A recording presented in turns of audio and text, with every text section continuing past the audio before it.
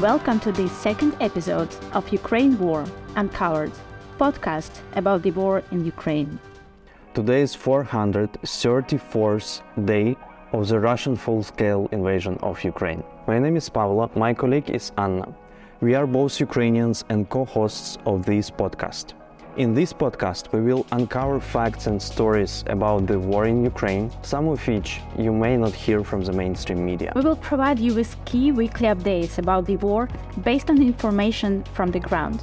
Connect with eyewitnesses and experts directly from Ukraine. Share stories of wartime life inside Ukraine and stories of temporarily displaced people. We will also uncover Ukraine, its culture, language, and history for you.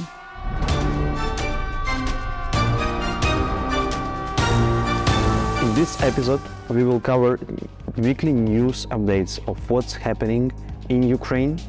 We also speak about historic events in the history of Ukraine. Also, as last time, cover for you some word of the week. Also, starting from this week, we will provide you with updates from Ukrainian front lines. To do so, as the last time, we need to start with some retrospective for your understanding. So last time we spent most of the time of our episode speaking about 14 months of the Russian invasion and Ukrainian resistance to put you in the context of what's happening now.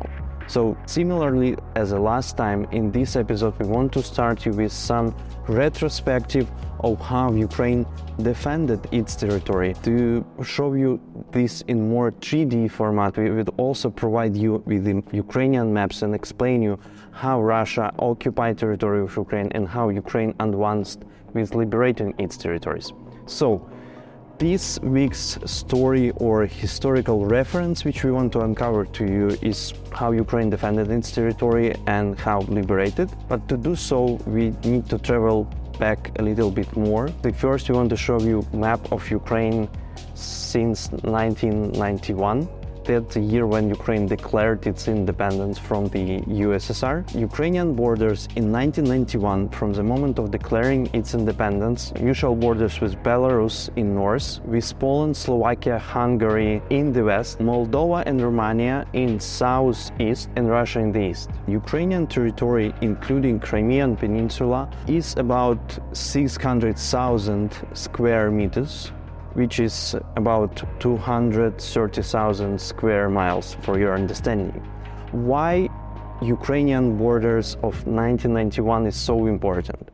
Because that's internationally recognized border of Ukraine as a sovereign state, and that's one of the conditions for peace inside Ukraine, as recently was declared by Andriy Yermak, head of the President Zelensky presidential administration, that the war will end for Ukraine, or peace is possible when Ukraine reaches its 1991 border. Just to give you more historic reference, historically, borders of Ukraine changed and it's actually larger than the borders of 1991. If it's interesting for you, please leave us a comment under our podcast and we will speak in some of the future episodes about how Ukrainian borders change in the history. But as of now, it's important to understand the 1991 borders. So these borders was until 2014, because in 2014 Russia annexed Crimea, also started invasion on the eastern parts of Ukraine in Donbas region, and partially occupied parts of Donetsk and Lugansk regions of Ukraine on east of Ukraine, so you'll see it on the map. Still, though there was an occupation in 2014, all these times Ukraine was saying on international arena that we are not recognized annexation of Crimea and invasion of the Donbas region, and we will be fighting for our independence and for our sovereign borders. Though the annexation was never recognized, as we spoke last time, on February 24th, 2022, Russia invasion begins, and Russia started full-scale invasion with dozens of missile strikes of different. During February-March 2022, Russia started full-scale invasion from different fronts and borders, and at the peak times Russia occupied or held some regions of Ukraine, which was amount to almost 1/5 of Ukrainian territory. It is about 100,000, 60,000 square kilometers of Ukraine's territory. As you will see on the map, Russian troops starting from February 24th last year through March, advanced and moved very quickly. They started invasion from the different front lines. They occupied territories on north of Ukraine, occupying the larger parts of Sumy region on north. They also advanced from the east, occupying eastern parts of Ukraine, including Kharkiv region, putting Mariupol under the siege and advancing in the Kherson region, which is on the south of Ukraine. So that's how map of Ukraine looked in March 2022. Affected areas on north of Ukraine, affected areas on the eastern part of Ukraine, affected areas on the southern parts of Ukraine. And that's actually remained a picture of Ukraine till April. As we told you last time, at the beginning of April, Ukrainian forces were able to liberate the Kyiv suburbs and the areas of north of Ukraine. Actually, Russian forces were demotivated, started to run out of the ammunition, water and food supplies. So they basically started to run and escape from the northern parts of the region. So Ukraine was able to liberate in April parts of not only Kyiv suburbs, but moving north at some point kicking off Russian forces from the northern part of Ukraine. In September, as you know, Ukrainian counter-offensive began and Ukraine was able to advance on its territories. Ukrainian armed forces liberated in September, through September till October, I would say, Kharkiv Oblast.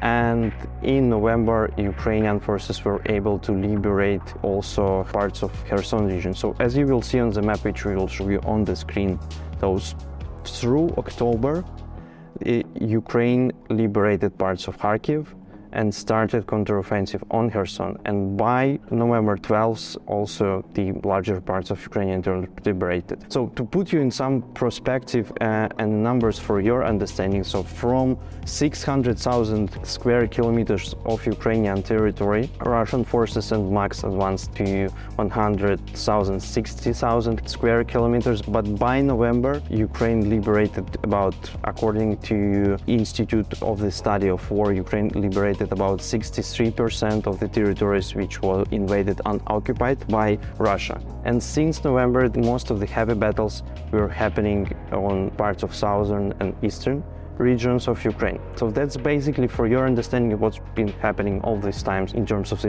liberation and the occupation. Now we would move to our regular updates on what's happening on front line. So as you will see on the map right now, Russia still occupies Crimea, still occupies part of Kherson region on the south. Moving more southeast, they occupy regions of Zaporizhia, Mariupol. Moving more to east, they are still occupy and control larger parts of Donetsk and Lugansk regions. And the Ukrainian counteroffensive still continues in the direction of Kharkiv and Donetsk, Lugansk region, and also continues in the regions of Kherson area. To scale up a little bit more for your understanding, all these times starting from November, December last year, the heaviest battles are happening in those directions: Kharkiv, Donetsk, Lugansk, plus Kherson. Scaling up a little bit more for your understanding, by May 2nd this year, major battles which were had and clashes between Ukrainian and Russian forces which are happening right now were in the Kharkiv region, near the Liman area, south from Kupiansk area. You will see these green circles on the map right now. Moving a bit more southeast, the most heaviest area with the largest battles is the Donetsk region area called Bakhmut. This place, this is like small region inside of the Donetsk region of Ukraine, which Russian forces try to occupy and advance from. It has very kind of strategic importance for them because through it could be logistical point to move further. That's why Ukrainian forces all these months defend heavily, and heavily battles are advancing and happening all the time. Just recently on media been posted one of the video footages of what's happened there. We hope we'll be able to show you due to YouTube policies, but the city itself is destroyed. Real battles happen there on the ground with all types of weaponry. It's fights with artillery, it's also fights by ground forces against each other. And though Russia at the beginning of invasion told they would occupy all the territory of Ukraine in 3 days, they are not able to advance in this region for months. Again, there's a huge number of suffering and victims from Ukrainian side, but the numbers of Russian sides are even higher. So that's the hottest, unfortunately, region. And the updates of advances of this region reported by Russian forces, it's in square kilometers, not in hundreds, not in thousands, but by kilometers. And just recently, one of the Russian military groups called Wagner Group, which is private paramilitary organization, they reported that in April 29 Ukrainian forces control about 8% of the city, which is about 3 square kilometers. On the last remaining parts of the city, there are battles happening every day, and the forces advance in real, like square meter by square meter of Ukrainian territory to defend and liberate it. So that's what's happening in this region, but that's not the only place where the battle's happening. So artillery shelling and confrontation are happening through all the front line. If we move a bit further, the second region when the battle's happening in the Kherson region, as I told you, Russia left it and Ukraine were able to deliberate the part on the north of the region, but the battles are now happening across the Dnipro River. It is very hard for Ukrainian forces to advance here because of the Dnipro River. It's quite a large river and it's difficult to cross it. Still, Ukrainian forces do as much as possible to advance through this region. And as you will see on the map right now, there are some battles happening near Kherson and Chernobyevka regions where Ukrainian forces try to advance and Russian forces still resist and do not leave this area. The other areas where Ukrainian forces try to advance is Zaporizhzhia Oblast. If you will see this now in the map, this region is located between Kherson and between Donetsk regions of this area in the middle, where Ukrainian forces try to advance, and where the Zaporizhzhia nuclear power plant located, and Russian forces put actually their military equipment there, which puts all the area not around Zaporizhzhia but the whole territory of Ukraine and Europe in the danger, because Zaporizhzhia nuclear power plant, to put you into perspective, is 5 times larger than Chernobyl. We hope nothing gonna happen here, but that's a really dangerous situation right there. That's why Ukrainian forces are not able to advance so quickly and fast in this region, and Russia actually terrorizes everyone, just saying that they control it and they could do whatever they want there, to putting the world in the global, and not except for the war crisis happening, another environmental crisis. So that's what you see happening right now. These parts of the territories of Ukraine are now occupied. These battles in Bakhmut, some battles in Kharkiv region, and some battles and confrontation happening right now in the Kherson region. So that's basically what's happening right now. Why we put so much attention to Bakhmut? Because once again, that's not the large region, but strategically important region which Russia tried to hold in advance. There has been a song released by one of Ukrainian bands, the band called Antitila. The song name in Ukrainian Fortetsya Bakhmut, which if you translate in English is Castle Bakhmut. And that's actually what's happening right there. So for Ukrainian forces is kind of castle, which we try to defend, and Russian forces trying to take it. And from this point, move on to Anna, and probably Anna will start with some news related to Bakhmut, which will show you how important is it and how much effort is put there to defend it. Yeah, thank you, Pavlo.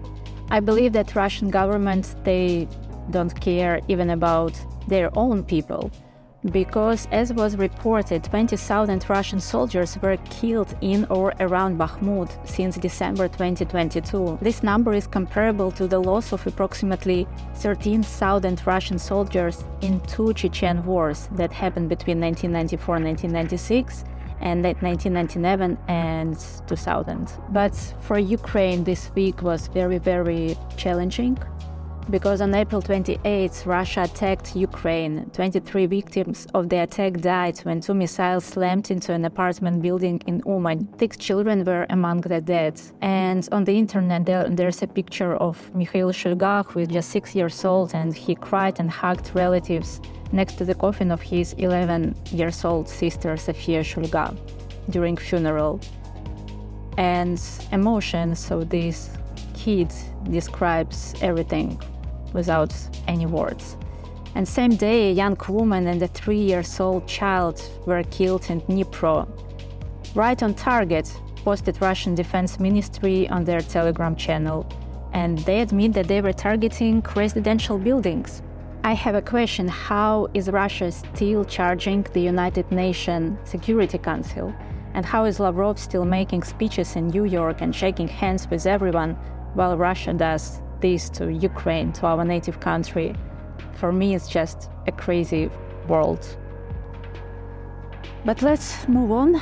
Also, on the 28th of April, the United Union reached an agreement with Poland, Slovakia, Romania to allow Ukrainian grain to be imported into the European Union.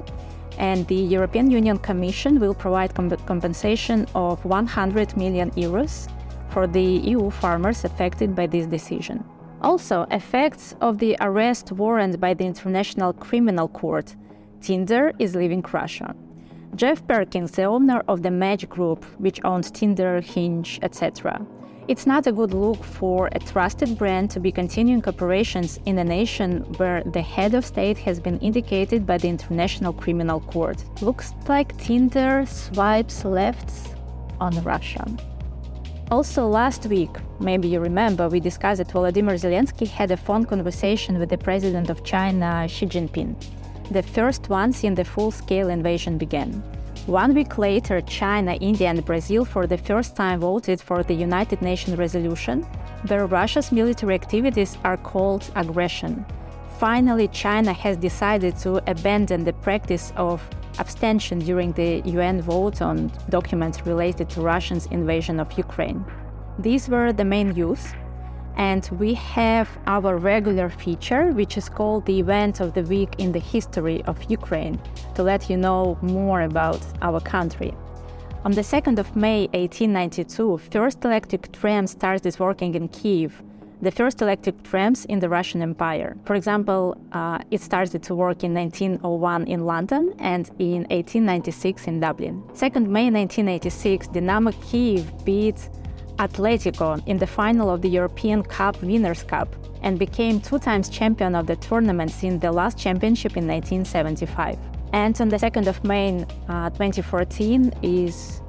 So for me and Paolo, these are very, very sad memories because we are from Odessa and we were in Odessa during that day. It's anniversary of the tragedy on May 2nd in Odessa. 9 years ago, the residents of Odessa destroyed the plans of the Kremlin and stopped the Russian world in our city.